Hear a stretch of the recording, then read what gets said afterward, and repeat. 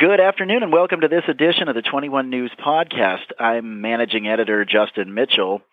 It may feel like summer outside, but parents around the state are already thinking about the fall, and the big question still looming, will it be safe to send my kids back to school with the coronavirus still a threat? With me today is Anna Chapman, president of the Ohio Parent-Teacher Association. Anna, thank you for being with us. Thank you for having me. So Anna, the PTA was asked by the Department of Education to conduct a survey of parents around the state to get a sense of how they feel about sending kids back to school in the fall. What have you learned, from that survey and just from talking with parents? I think parents in general, I believe, do want their kids back in school, back on a schedule, back to that constant in their lives.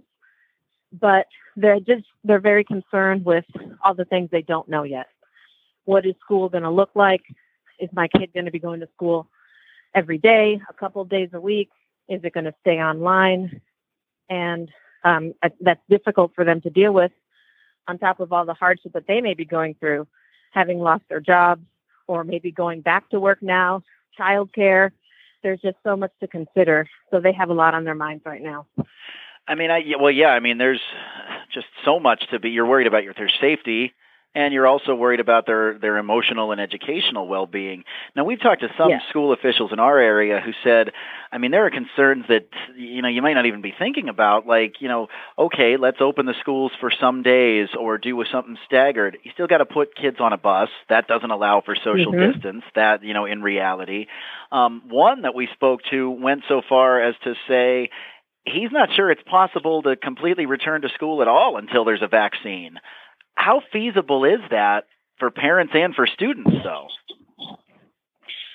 I think it's going to be incredibly difficult for school districts, and I think it depends on the capacity they have of how much staff they have available, their finances, for things like you said with busing.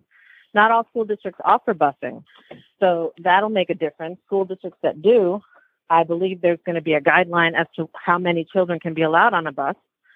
So that's going to require more buses and more drivers, and where's the money going to come from for that?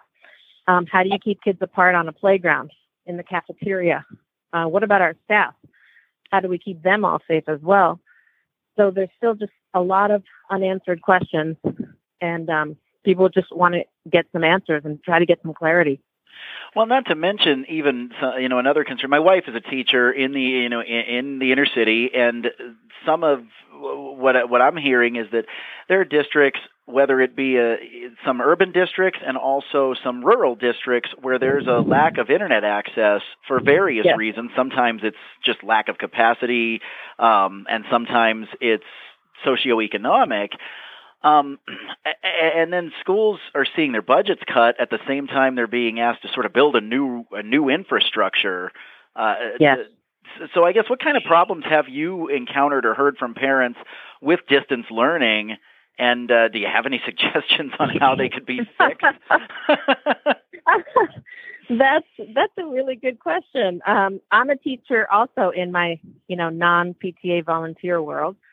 And I've struggled with my youngest, he's an 8th grader, to get him to do his work. Kids tend to listen to their teachers more than they do their parents. So it's been really difficult. I think whether you have the internet access at home or not, for a parent to go from that role of just being mom and dad to being teacher all of a sudden and an expert in so many different areas, that's really difficult. On top of, the social emotional aspect of being home and not seeing other children, perhaps other than maybe your siblings. That's a lot to take in and to deal with for this amount of time. And I'm sure that's part of the considerations moving forward and bringing kids back to school. Now, these surveys that were conducted, there was a lot more response than maybe even expected, because that was supposed to go like a day, and it went all weekend, right, because there was so much feedback.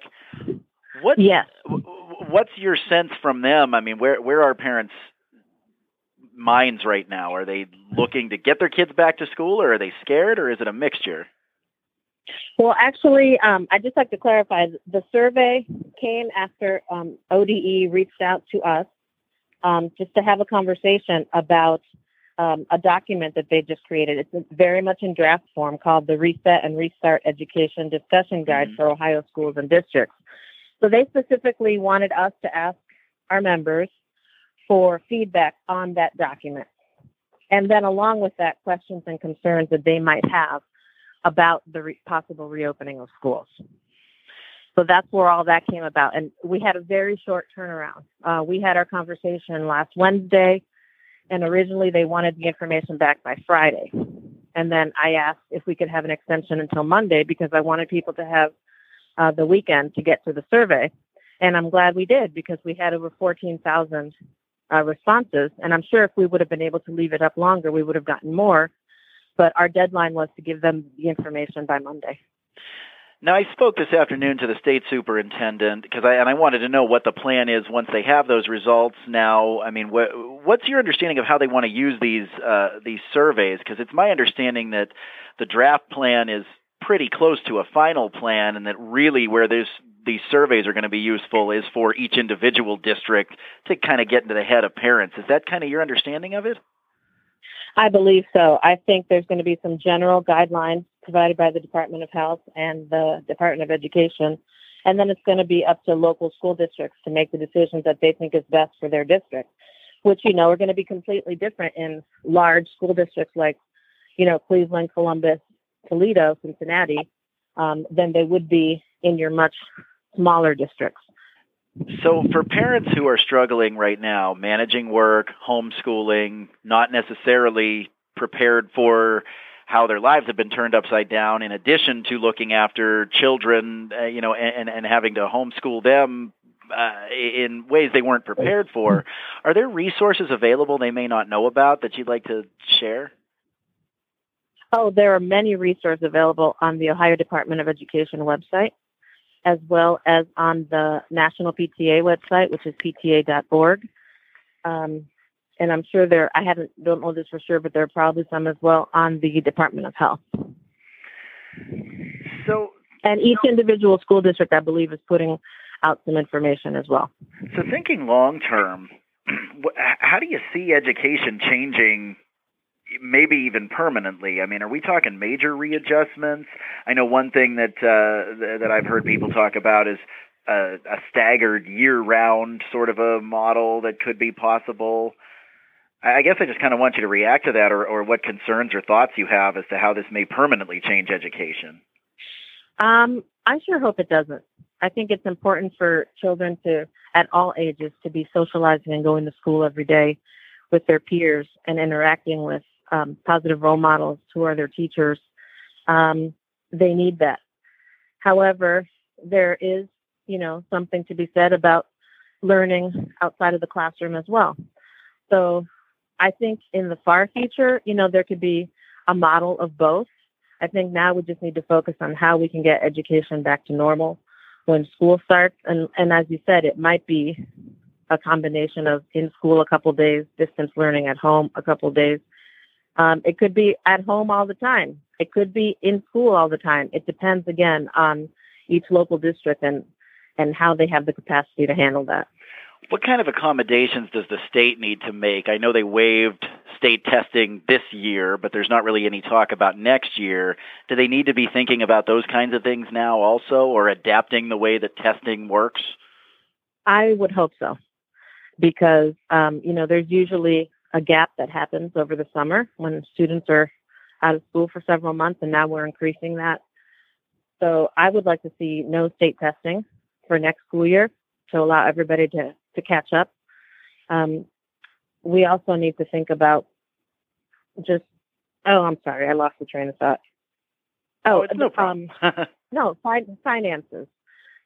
Our budgets are being cut, yet we're going to be possibly needing more staff to increase social distancing, as well as PPE equipment that we might need. I don't know what the exact requirements are going to be, but we might need masks, we might need thermometers, hand sanitizer, all sorts of things that were commonplace in schools, but not to the amount that we're going to need once we go back.